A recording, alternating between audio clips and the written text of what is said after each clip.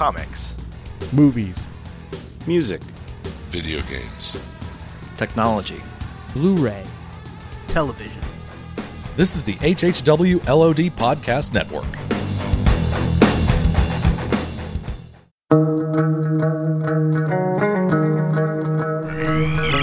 The moon with the rebel base will be in range in 30 minutes.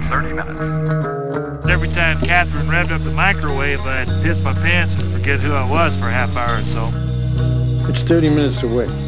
I'll be there in 10. Is this a 5-minute argument or a full half hour? You have 30 minutes to move your car. You have 30 minutes to move your cube. You are listening to a half hour wasted. Eat before expiration date.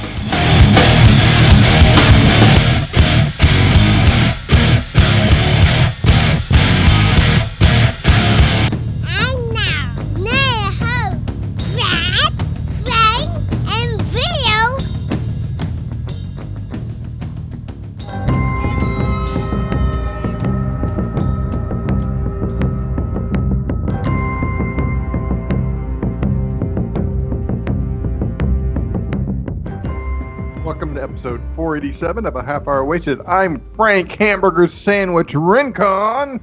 I'm Brad Ham on Rye Milo. And I'm Bill Patty Melt McGonnell. Love that patty melt. Dude, As much as a hamburger sandwich, though. I'll put like yellow tomato. I'll put like a yellow mustard on it and tomato ketchup. And man, that just makes my hamburger sandwich just so good. Man, I should have invited you guys over last night. We had delicious hamburger sandwiches at the house, homemade. I made them. I squashed them with my own cleaned hands.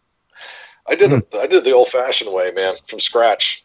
Yeah, I do it the new-fashioned way, which is the drive-through. You disinfect we got first, a cow Bill? in the backyard, and I borrowed some ham from it. Hey, this is only for Brad and Bill. Here's what it looks like when I get a hamburger. Yes. I had number one. Thank you. Okay. Bye. With a Coke, please. Can I get ketchup? Thank you so much. Did you back up? Did you just back up in the drive-through lane to do that? I backed up to get my ketchup, my tomato ketchup. All right.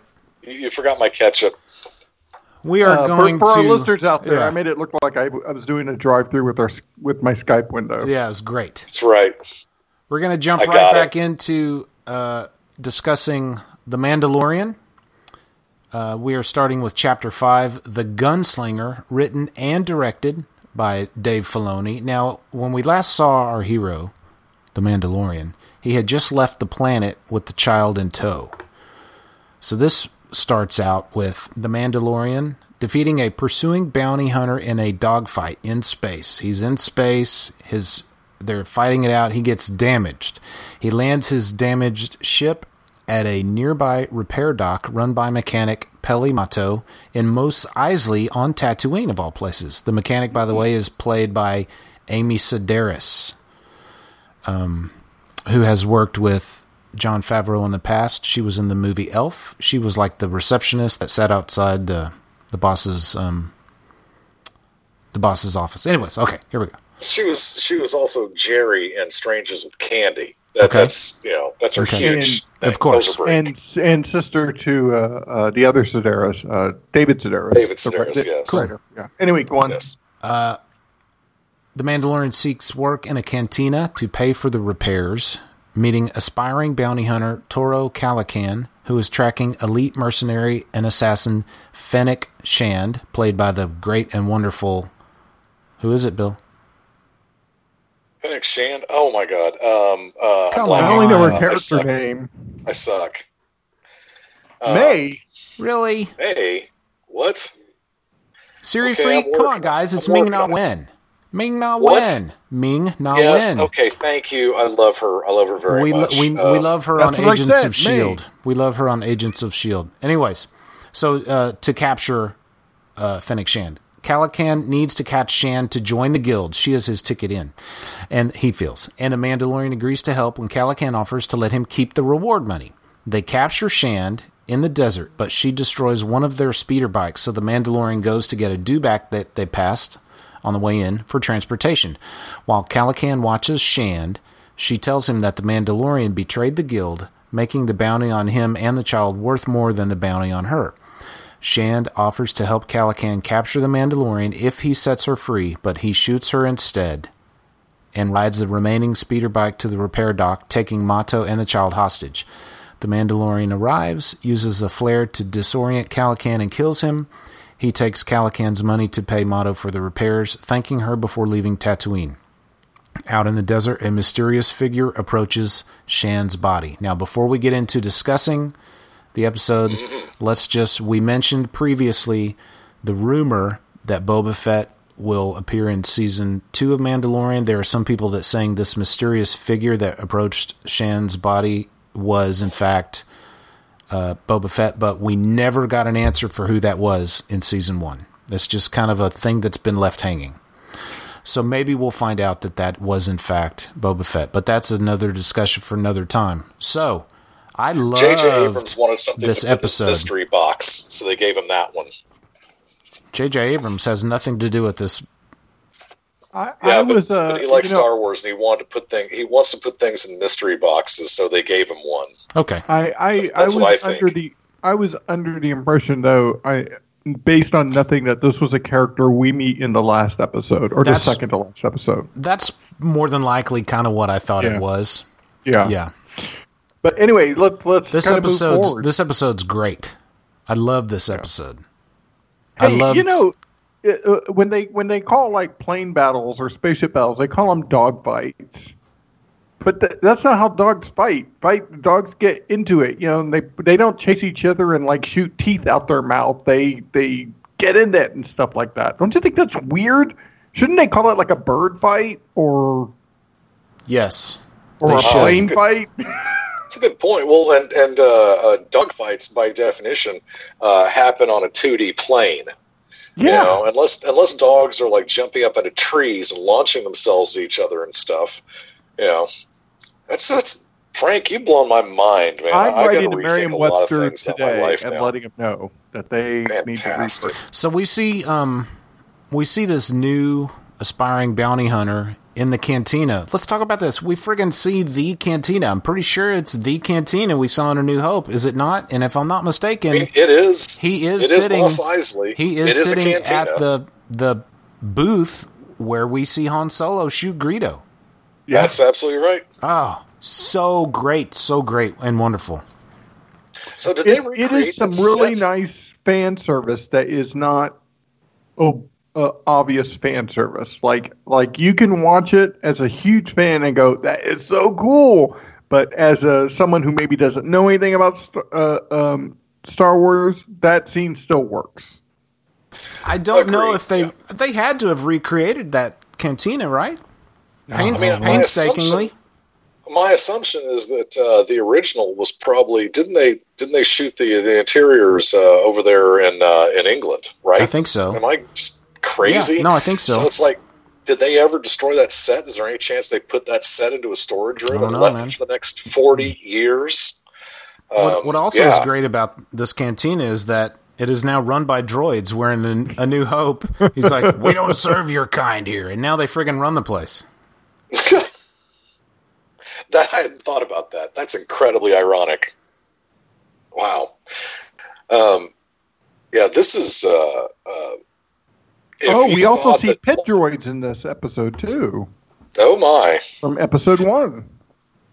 Yeah, if you thought the last episode kind of let off the gas, then this episode puts the pedal directly to the metal again. It's fantastic. I like all the callbacks, and this one obviously was to those droids in episode 1. Yeah, it's really cool. I dig it.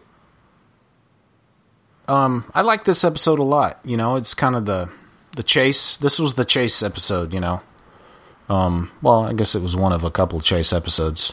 Yeah, although the kid, oh my God, the kid was one of the first instances in this show of like, oh man, this guy just feels like a very generic, antagonist, and I mean, you're supposed to kind of hate this kid, or at least I guess you were supposed to. I know I did. Yeah, I didn't care for him. He really got on my nerves. I think maybe was pretty much kind of the point. It was pretty much for him to get taken out immediately. I was actually surprised that that he was killed and didn't save him to come back later for revenge or something like that. Yeah. But I am glad that he, we did see Mando kill. I mean, at least it shows he still has the ability to. He's not a softie. He will still kill when it's necessary. So, last week's episode was an homage to the Seven Samurai. This episode is an homage to the John Wayne connection popping back up again. John Wayne and Jeffrey Hunter, the original Captain Pike, in The Searchers, a movie that I haven't seen since I was probably 20, and so I don't remember a dang thing about it. But yes, this is I've seen multiple reviews of this episode all say the same thing, that this is modeled after John Wayne's The Searchers. It's like, okay, well, cool. I like Jeffrey Hunter. I like John Wayne. So maybe I'll like this. It turns out weird. I did like this episode. I liked seeing the Tusken Raiders, and how they needed something for them to. They had to barter for passage into their land. And I love how they gave him a bit of culture, and he had to speak with your hands with them. That was I don't know if that has ever been established, but that moment was just a nice world building thing. I mean, we now know something new about the Tusken Raiders. Yeah, that was really cool seeing him. And I wondered if, we've heard that the Tusken Raiders communicate with each other in those barks and. They sound like seals, stuff like that. I don't think we've ever seen them do the hand signal thing with each other. But that was funny. He was like, hey, give me those binoculars. I thought he was going to, use them to look, but nope. Turns out he needed them to. That's how they got their way in across their land. Those were new. Yeah, that part was a little on the nose where the kid was annoyed. He goes, hey, that's my stuff. Yeah. Speaking of the kid, that is Jake Cannavale, whose father is Bobby Cannavale, the comedian actor. I don't know if you're. I'm not aware of either of them, but that's cool. I mean, he's been. Bobby Cannavale was Judy Greer's new husband in Paul Rudd's Ant-Man movie. Oh, okay. Very good point. He was also. Did you see Mr. Robot, Frank? No. Okay, well then you won't get the Bobby Cannavale was in Mr. Robot reference, so I'll just stop right there. Yeah. This episode, look it up, kids. It's pretty simple, and I'm not sure there's really a lot of depth to it, and really not a lot of discussion points. I mean, there's some cool things in it, the baby Yoda, he's a rascal. He gets out of the thing, and the mechanic lady, grows fond of him. Some type of maternal instinct kicks in. And I'm surprised that Mando, when he sees the baby is missing, he doesn't automatically threaten to kill the mechanic. But she comes in holding him and kind of reads him the riot act about you can't do this with the baby. Surely you know that. Overall, though, the episode was fun. There were some good moments to it, and it shows what a pro Mando is too. The way he communicates with other people to kind of get what he needs. There's some give and take there, and he's willing to take advantage of the situation with this kid where he can get money, but help a kid out, and still everyone wins.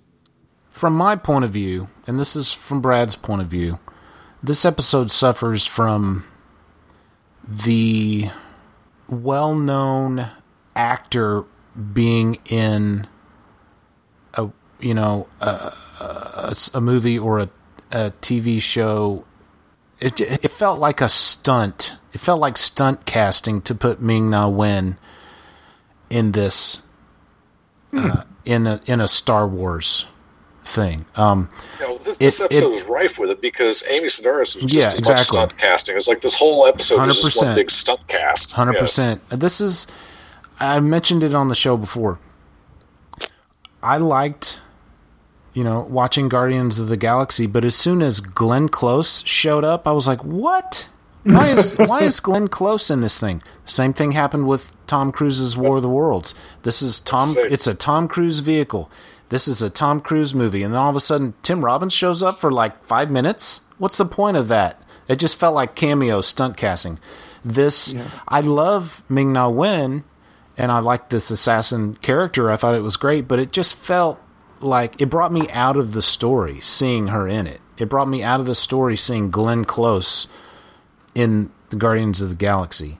There's countless examples of this. Yeah. And for me, okay, you could say, well, Brad, didn't that happen to you when you saw Carl Weathers, Apollo Creed in the first episode?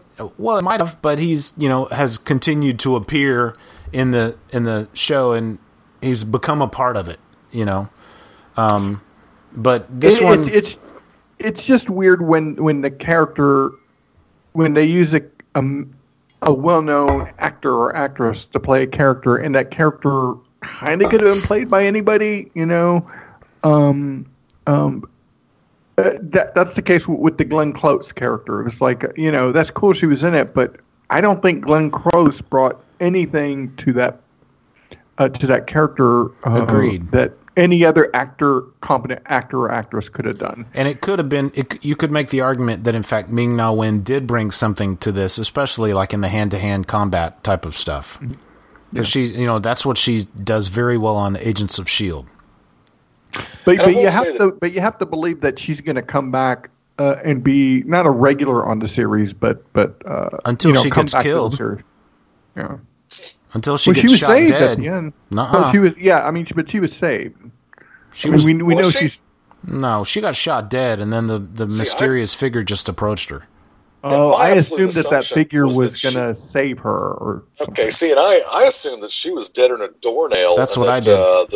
The gunslinger coming up was just like, oh, let me see what's on this person's body that I might like to scavenge. I also felt that she was dead. Maybe she won't. I mean, this has happened.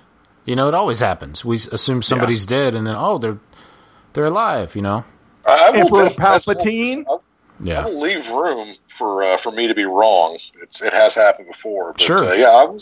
I never really had any doubts that this character is going to get saved in the nick of time, and it's like, she seemed pretty dead. Okay. So we don't know that there's technologies that can do that now. Maybe if she heard the sad story of Darth Plagueis the Wise, maybe then there's a chance. And I'm just saying, you're just saying there's a chance. So you're saying there's a chance? Yeah, about 1 in a million, but it's a chance, man. So yeah, Frank, I don't agree with your conclusion, but I'm saying there's a chance. So I may have misremembered it because I seem to remember the episode of her coming to at the very end when that figure walked up, but apparently I'm remembering it wrong. So. Yeah, our brains do that a lot, Yeah. That's called the Mandela effect, when we think we remember something that didn't happen, but we're 100% sure that it happened. Yeah. All right, I think there's really no more to say about Chapter 5, so let's move on to Chapter... Well, if you got something, Bill, let's hear it. Oh, I was just... I just thought there were some interesting notes. Like you said, this is the first time that we've seen this is the first episode that was completely done by one person. It was written and directed by Dave Filoni. Mm-hmm. So obviously he's working within a broader structure, broader show structure. But this episode truly was his baby, and it felt like he just kind of wanted to make an episode. He just wanted to, this episode, kind of like the fourth episode, almost feels like a standalone. It almost feels episodic in that they're moving the plot forward as far as the overall arc, but not really much. So Bill, that I guess feeling you got with the first. I guess you could take this episode out, and the series would still flow, wouldn't it? No, you could kind of do the same thing with the fourth episode as well. This is really these two episodes are the first time where you start getting the impression of the first three episodes that, man, this is going to be just one long episode, like watching Discovery or watching Picard or something. But no, it turns out that and Picard is less all one episode than Discovery is, my humble opinion. But I thought it was interesting that this does kind of feel, as we'd said earlier, that this series felt like it was heading towards basically just one long, 10-hour long, 8-hour long episode, whatever. This did not feel like part of that. And I would hate it if they had taken this out. Now, I thought it was interesting. There were a number of reviews I read that all came to, again, kind of the same conclusion that really nothing new happens this episode. They don't necessarily subvert expectations. They don't do this. They don't do that. Now, this is the first episode where we got to see a sweet space dogfight, right? This episode starts out with ships in battle, firing laser beams at each other and going into evasive maneuvers and stuff. Yeah, I think you're right. I just think it's really cool that we got to see a little bit of space battle, which is, that's my overall. And then I thought Amy Sedaris, even though it was stunt casting, I thought she was fantastic. And yes, I guess we can give The Mandalorian some credit for not knowing any better, but she could not have been more right on when she was like, you can't just put a baby in a freaking lockbox and split. I mean, what if he'd gotten, what if he got injured or killed or taken somewhere to get rehabilitated or a coconut fallen on his head and he'd lost his memory or, any of another of a million things that could have happened. And all of a sudden, that baby is basically just, it's left there to starve or to, it's left there to just desiccate. And, 15 years later, they decide to go ahead and sell off his ship because he never came back for it, and they find this withered husk of a Yoda baby. It's like that'd be Yoda baby would have gotten out. Yeah. He has proven himself to be a resourceful little. You'd like to think so, yes. Yes, you'd like to think so, but it did absolutely strike me as this is child abuse. Now, what else is he going to do? I don't know. Right. He clearly, there's no babysitter. He clearly can't trust anybody to babysit. And I guess by this point he does know that, this isn't just a baby. There's clearly something more advanced about this creature than it just being, it's not just a pure infant. It already acted on its own a number of times. So, when I say it's clearly child abuse, I'm mostly joking. And, I'm not trying to get the Mandalorian written up by Child Protective Services or anything, but I just thought it was an interesting choice and a little bit of that subversion of trope and subversion of expectation, and that holy crap, he really did just freaking lock the baby in a broom closet and leave. It's like, did you really do that? Well, like you said, what else is he going to do? And he doesn't know how to be a dad. Yeah, and again, you understand it based on how the storyline is progressing, and you understand that this is how it this is the way. But it was very interesting that the poor screenwriter couldn't think of any other way out, and obviously the whole point of that was so that Amy Sedaris would find him and would become, a babysitter. And I thought that was just a really cool moment. I'm not just a huge Amy Sedaris fan. I don't even know what that means, but I thought she was great this episode. And we've already rehashed what I think of Ming-Na Wen and her greatness. I think that the stunt casting of both these people made a lot of sense based on what they could bring to the role.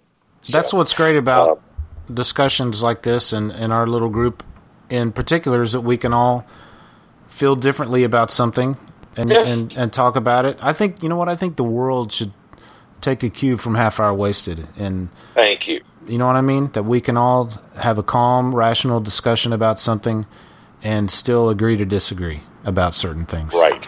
Amen. Much like you said about Chapter 5, in that it could be a standalone that doesn't affect really a lot of the overall arc. I believe you could probably say the same thing about our next episode as well, The Prisoner. It felt like a very standalone episode. I really dug this one very much. Me too. Yeah. There was something just kind of fun about it where you feel the history of the characters. This was the heist episode. Directed by Rick Famuyiwa, who's directed one already. Story by Christopher Yost, who is a comic book writer. He's done a lot of the Marvel animation stuff. He's written a lot of that stuff. He really knows what it's like to be a genre writer here. So, the Mandalorian contacts his former partner, Ran Malk, for work. This is the guy with the long curly hair, right? Mm-hmm. Ran welcomes him to his space station and informs the Mandalorian that he needs his ship for a 5-man job. He is joined by ex-Imperial sharpshooter Mayfeld, played by the wonderful Bill Burr, comedian Bill Burr. It was a joy to see him in this. Deveronian strongman Berg, played by the incomparable Clancy Brown. Just amazing. Droid good. Pilot Q90 and Twi'lek knife expert Zian for a mission, I may have pronounced her name wrong, for a mission to rescue Zian's brother Kin. I won't say Quinn because it sounds a lot like Quill. Actually, I do believe they do pronounce it Quinn, so I will say that. A prisoner of the New Republic. After infiltrating the prison ship, they fight through security droids and make it to the control room where the ship's security chief triggers a security beacon before being killed by Zian.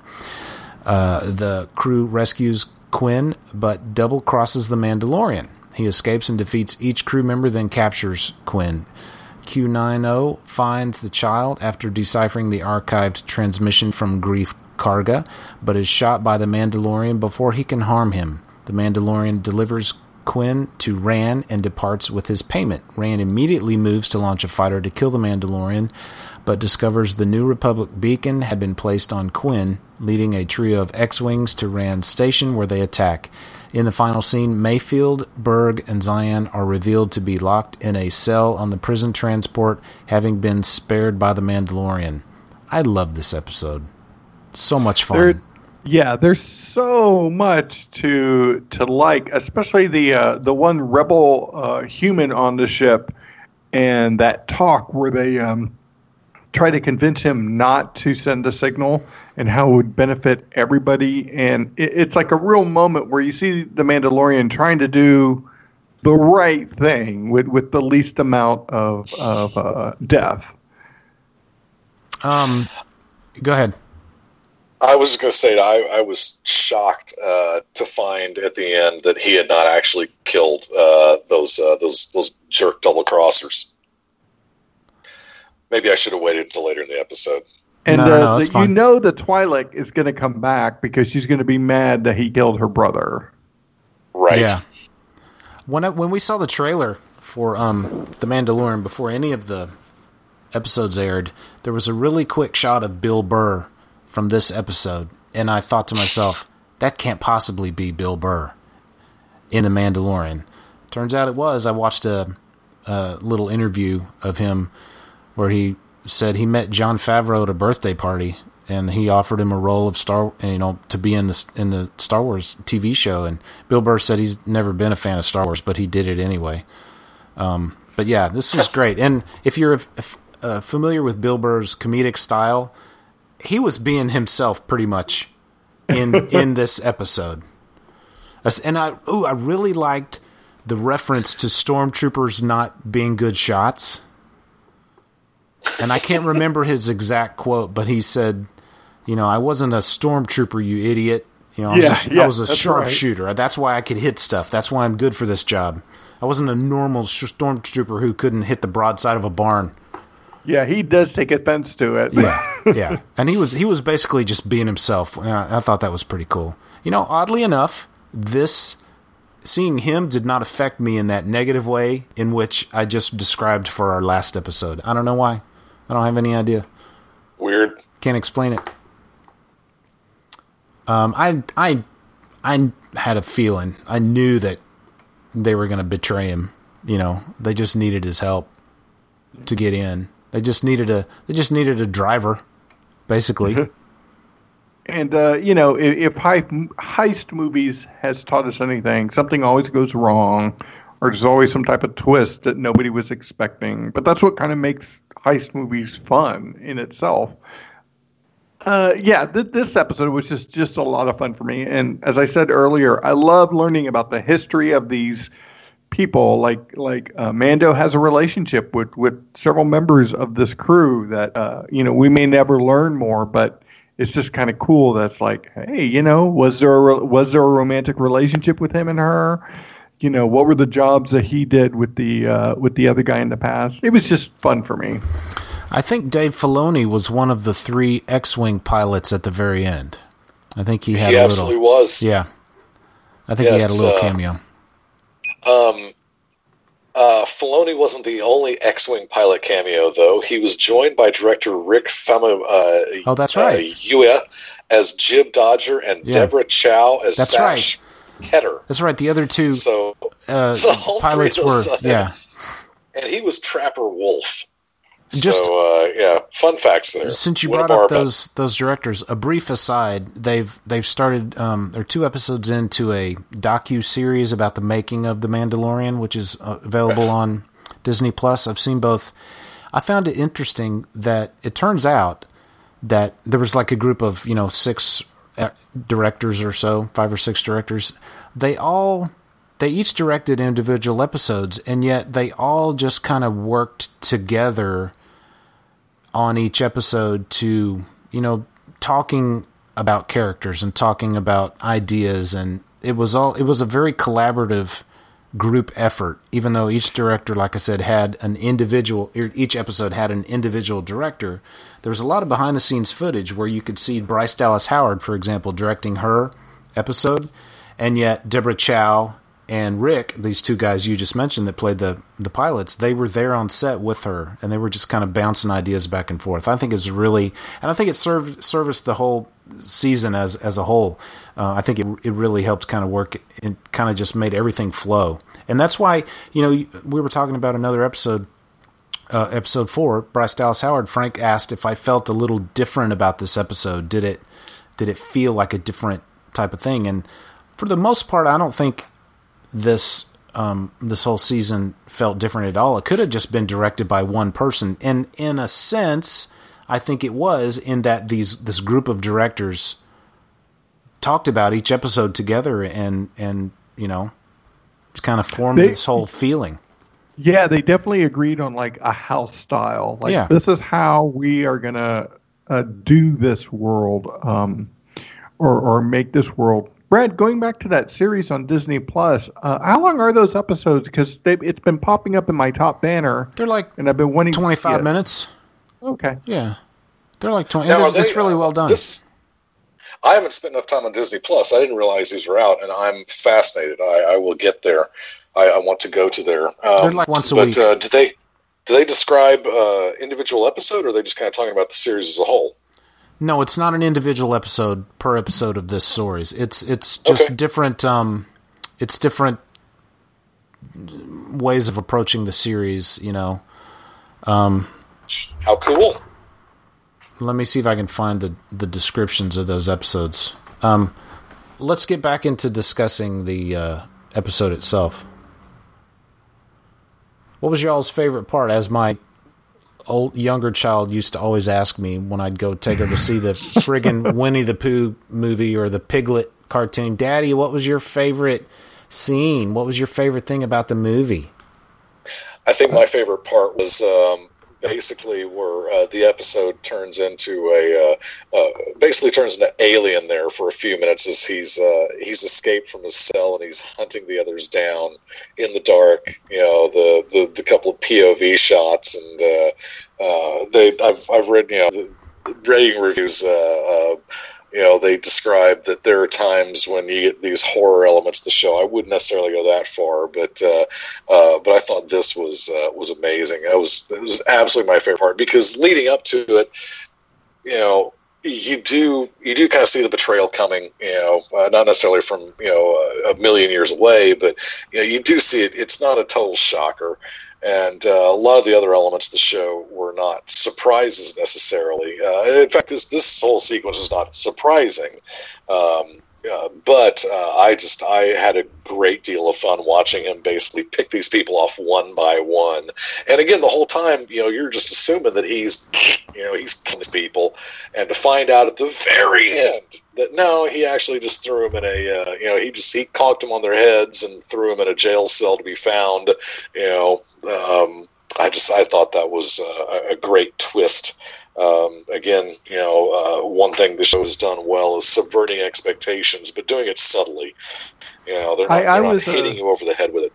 I was a fan of similar to Bill, but the scene where Mando has to problem solve his way out of that cell. Oh, that was great. And it seems hopeless, but somehow he figures out a way out of it. I mean, that to me just felt like a hopeless situation, but somehow he makes it work. That reminded me of Batman when he did that. Yeah, that was a very Batman thing to do. Yeah. A quick aside, Bill. The episode 1 synopsis of this docu-series titled "Directing." Jon Favreau and season 1's directors discuss, or they pull back the curtain on The Mandalorian.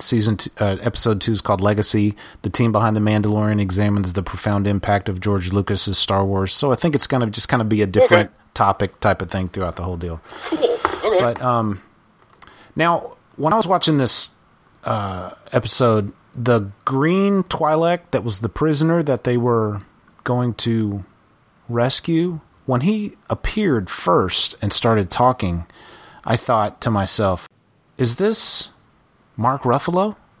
Did anybody else get that vibe? A little Mark Ruffalo vibe off of that guy? I didn't. No? Okay. Maybe it might have just been me. It might have been suggested to me by a friend who was watching it, who asked me about it. And I thought, I don't know, is it? Because for some reason, it just kind of he had the same facial structure. It turns out it's not at all. I mean, if you want to play 6 Degrees, Christopher Yost co-wrote Ragnarok, where you had a lot of Mark Ruffalo. Yeah, so, but it was not Mark Ruffalo. I just wondered if either of y'all had felt that at all. Maybe it was buried deep in your subconscious. Mark Ruffalo is one of those. He is a great, competent actor, but he doesn't really stand out to me like having a style or anything. I never thought it was him for. Okay, I also liked this series continues to have throwbacks to the old movies. We get to see those little mouse droids in the hallway.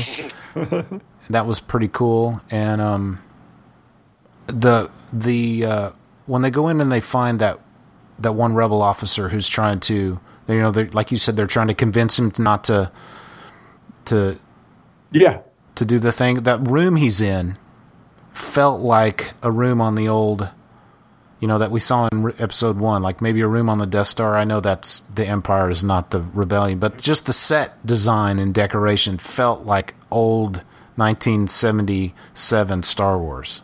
I really appreciated that. During the fight scene, there is one scene where someone gets thrown against the console, and the console does a little jump to kind of reveal its cheapness. But you have to be looking for it. I mean, it's not obvious, but it's just it's a moment where someone gets thrown and goes, "Oh, look at that! It moved." I really appreciate the lengths with which they went to make it feel like the original trilogy. This show feels like the original trilogy because it's in the same basic time. It's only 5 years after Jedi.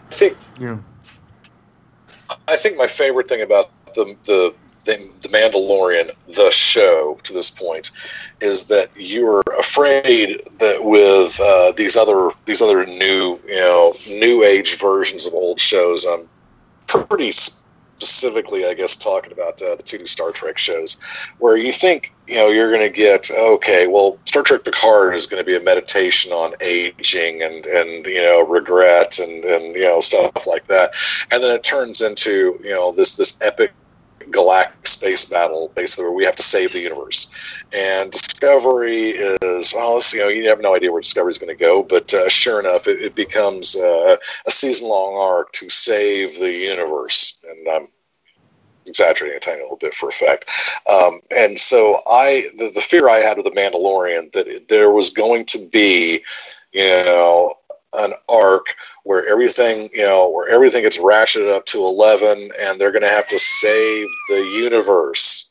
And as we get to the end of this episode, you realize that, thank goodness, that's not what's going on. I told you, I closed my eyes. I'm not sure what Brad was doing there. But I'm just glad that the scale of the show has stayed personal. This show has not become galactic wide, and we haven't seen the Emperor, and we haven't seen. I mean, I realize the Emperor was thrown down. I get it, but I'm just glad that the story has stayed as relatively small as it has. I think that's a fantastic thing, and I didn't think I would originally dig that. I've always been one of those that I want stupid, epic, galactic scale stories, happening. But in this case, I think they really have just freaking nailed this show, certainly in season 1. And I hope that they can figure out how to make this a little bit bigger, in season 2, but not lose the absolute charm that we have received from these fairly personal stories here in season 1. So, bully for them. Well, we do know, and I think we're going to see a little bit of opening up into broader areas. We do know that there will be a Jedi character that we know from the Clone Wars animated series, Ahsoka Tano, who, for those that don't know, was Anakin Skywalker's Padawan, while he was, in fact, Obi-Wan's Padawan. So the Clone Wars TV show takes place after it literally takes place in between episodes 2 and 3. Do we think episodes 2 and 3, there's about a year gap in the story? Do we think there's a year or two gap? Did we ever really get an answer about that? It's, basically the Clone Wars started at the end of episode 2, and they were continuing at the beginning of episode 3. So I was always under the impression that there was maybe 1 or 2 year gap. The Clone Wars have been going on that long. I don't think we ever got a definite answer, even after watching... I don't think we got a definite answer from the Clone Wars, but it feels like it's been a couple years. Star Wars has always been very elusive about, like, the time frame between movies. So I think it's as long as it needs to be. I don't think there's a concrete answer, because I haven't watched a lot of Clone Wars, but there's a lot of story in Clone Wars. It would be hard to believe that all that took place in 1 year. So I'm thinking it feels like 2, maybe 3 years. It might have been as much as 3 years, but because episodes. It says here, the internet is saying here that Revenge of the Sith is set 3 years after the onset of the Clone Wars, which start in episode 2. So it may be as long as 3 years from episode 2 to episode 3. Okay, so which is longer than I would have thought. I would have guessed, like a few months, something like that. Well, now after having watched all 7 seasons of the Clone Wars, it definitely feels like 3 years worth of stories could have fit in that time frame. So in that time frame, we get to know this character Ahsoka Tano, who is a Jedi. She appears to be apprentice. She is a Padawan. Yes, thank you. She is a Padawan in the Jedi Order. She is Anakin's Padawan. So there's a bit of a stretch, a suspension of disbelief that a Padawan could actually have a Padawan of his own, but I'll go with it. I'll roll with that. So anyway, we have been told, it's been officially announced that Ahsoka Tano will appear in season 2 of The Mandalorian. Now, we did see in the timeline, the last time we saw her was in the TV show Rebels, the animated show Rebels, which takes place when she shows up, probably a couple of years before episode 4 A New Hope. So she has survived the Purge still. In the Clone Wars, Ahsoka Tano left the Jedi Order because she was basically framed by another Padawan to make it look like she did something she shouldn't have done. And what? Yeah. She left the Jedi Order. She gave Anakin, her master, her lightsabers and left. Then now in season 7 of the Clone Wars, we see her come back to help capture Maul, who, spoiler alert, never did really die in episode 1, but you only know that if you've seen the Clone Wars, or at this point, the movie Solo. He shows up. A Star Wars story. Yes, thank you. Say Solo. A Star Wars story. So anyway, she, when we see her in Rebels, okay, backing up. Originally, Ahsoka used 2 lightsabers, a long green one and a short yellow one. I think. Maybe the colors were reversed with the lengths. But anyway, she gave those lightsabers. I think you're right. Long green, short yellow, yeah. She gave those lightsabers to Anakin. She leaves the Jedi Order. In season 7, she comes back. He returns her lightsabers to her, but he says he made a little upgrade. Now they're both bright blue. And so that's kind of neat. Anyways, so, and then we see the Clone Wars series end. She's still alive because obviously we see her in Rebels. We don't know how her story ends in Rebels. So now we're going to see her in Mandalorian season 2. So getting back to what Bill said, I do believe we're going to see a little bit of an opening up of the world of Star Wars. We're going to learn a little more. Maybe we might learn a little more about other, how the Jedi survived the Purge, that kind of thing. We'll probably hear. We'll have to. Not everybody who watches The Mandalorian will have seen the animated show. Will have seen Rebels. Will have read the novel that just came out. Will have read or seen anything other than the movies or the TV show themselves. So, I think it'll be interesting, and I'm looking forward to it. I believe Rosario Dawson will be playing her. Yeah, so far that's exactly who it is. Been a fan casting that she, there have been fans. I think this casting of her led. I think it happened because fans for years have been saying she would make a good Ahsoka Tano grown up, and I think that's how she ended up getting. She probably deserves the role. She probably auditioned for it and all that stuff, but we'll see her next season. And it'll be interesting to see how they do her prosthetics, her head, her head and its stuff. I'm looking forward to that. There was a Jedi Shaq T that we got to know in the prequel trilogy. I believe Ahsoka Tano is the same race as her. I could be very wrong, but I believe it's the same race as Shaq T. It was on the Jedi Council. So back to Bill's point, I believe we'll see a little bit of an opening up of the Star Wars universe from the Mando's point of view. Am I just being reflexively jerk-like when my first thought is Rosario Dawson is great. She was great as the Night Nurse. She's great in everything I've ever seen her in. But it just feels like she's about 20 years too old to play that role. I realize the time has passed, but I'm probably going to always see Ahsoka Tano as that in the few episodes I've seen her. I've seen a couple episodes, of Clone Wars, et cetera, et cetera. But I will always see her as kind of a bit of a waif, like kind of a teenager, if you will. When they animated her in Rebels, which takes place 19 years later, approximately from the Clone Wars. Okay. She is a woman. She is a woman. Yeah. Okay. Yeah, she has grown. It's been virtually 20 years have passed.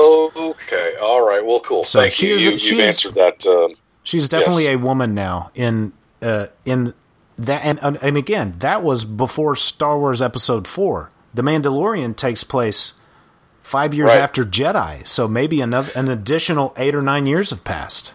So she's actually kind of an aging Jedi, not just a mature Jedi. Okay, cool. I can live with that. And technically, she never did rejoin the Jedi Order, because when she came back, the Jedi was in Episode 3, and the Jedi Order was destroyed.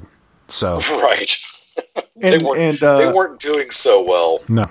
And this is kind of I don't know if this is a spoiler, but from what I understand, in the last Star Wars movie, she is one of the voices you hear. Yes. Talking to Rey. Yes. And so that means that she has passed at some point. And again, that's another 30 years after. Yeah. Or at this point, it would have been another 25 years after at least this part of the Mandalorian's story. Yeah. Yes. So back to Bill's point. This does feel like a little slice of the Star Wars universe. It certainly is not as grand a scope as the movies, and I think that's one of the reasons this works so well, is it's not trying to be big. Yeah, and as much as I appreciate the grand scope, it really does feel like this is different, and this is I prize this because of that difference, I think. Yep. Again, we are approaching the 50-minute mark. This always seems to be like a good place to stop these episodes. Did you guys have anything else you wanted to point out about episode 6 or issue? Yeah, it is episode 6, The Prisoner. I just want to applaud it. I thought it was a lot of fun. I enjoyed it. As I said previously, just all the history we learned of Mando and some of the people we used to work with was fun. Yeah.